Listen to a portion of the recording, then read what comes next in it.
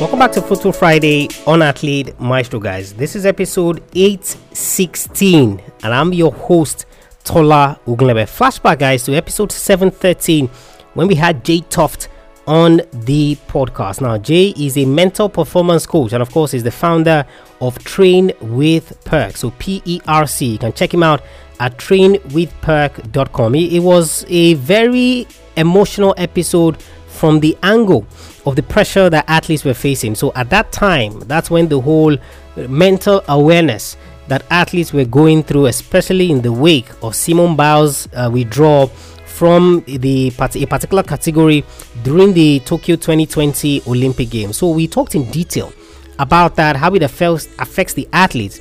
And one conclusion we came to was that a very key part of all of these things is self-awareness for athletes. In this excerpt, Jay breaks down how athletes can build self-awareness, what exactly it means, and how to capitalize on it to ensure that you achieve your sports goals.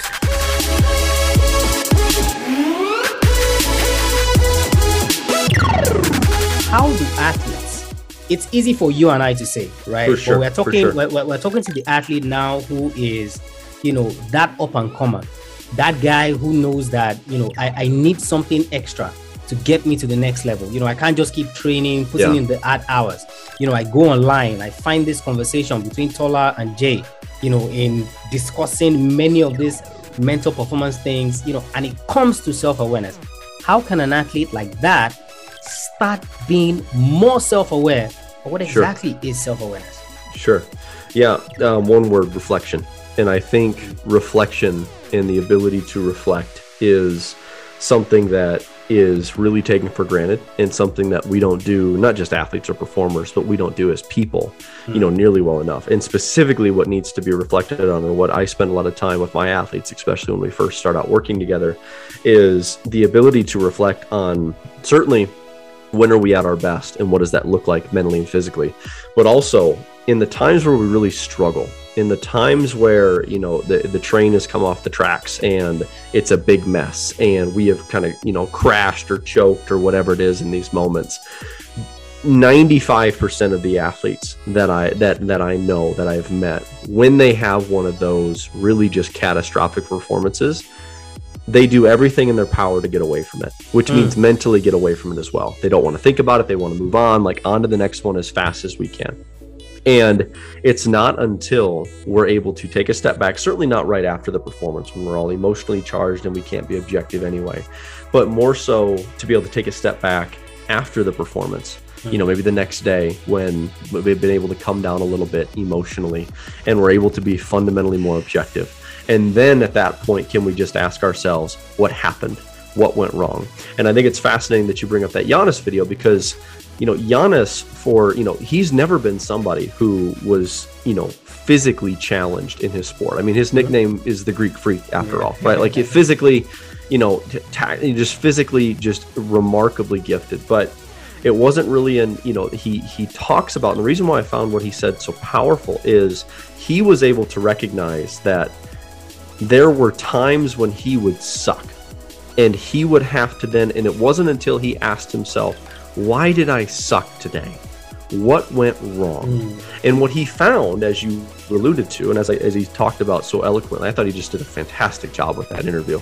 But as he talked about so eloquently, is he said, my ego would take over. When I allowed my ego or my pride to take over, that would take me out of the moment. It would take me into the past because I'm just kind of ooh-rah-rah in my performance, the previous performance. Well, that would actually set me up to perform poorly in the next one.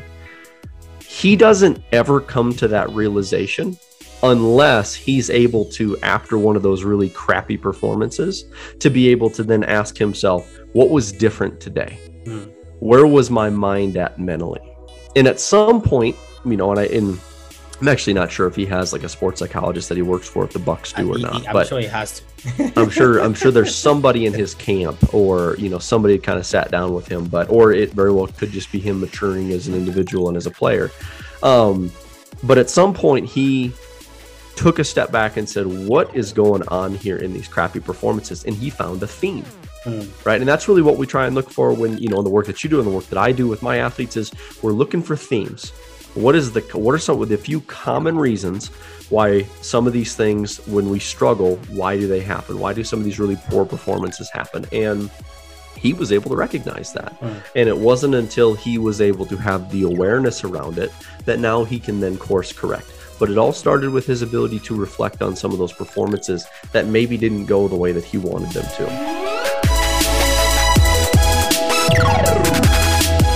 If you enjoyed this inspirational clip from a past episode of the show, then you are going to absolutely love our episodes 3 times a week: Monday, Wednesday, and Friday. Monday, we look at a successful athlete, someone who has done it before you, someone who can be a mentor to you, to guide you in terms of what you're currently going through. Wednesday, just like you just heard, is an interview, or we talk about a topical issue, something you're struggling with and something that you need results on. And of course, a Friday just like this is strictly motivational. So I either share a quote with you related to sports and how it applies to your career, or I share excerpts from previous episodes of the show. Head over to athletemaestro.com, guys, /subscribe to subscribe to the podcast so that you don't miss any episodes. Also, don't forget to leave us a rating and review. What your rating and review does is that it helps other young athletes find the podcast and know that this is a resource they can use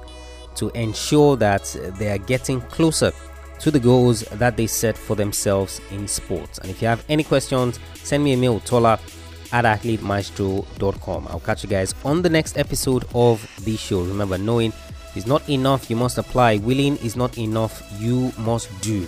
I want you to go out there. I want you to learn everything you can from this episode. I want you to go out there and I want you to be a maestro today and every single day.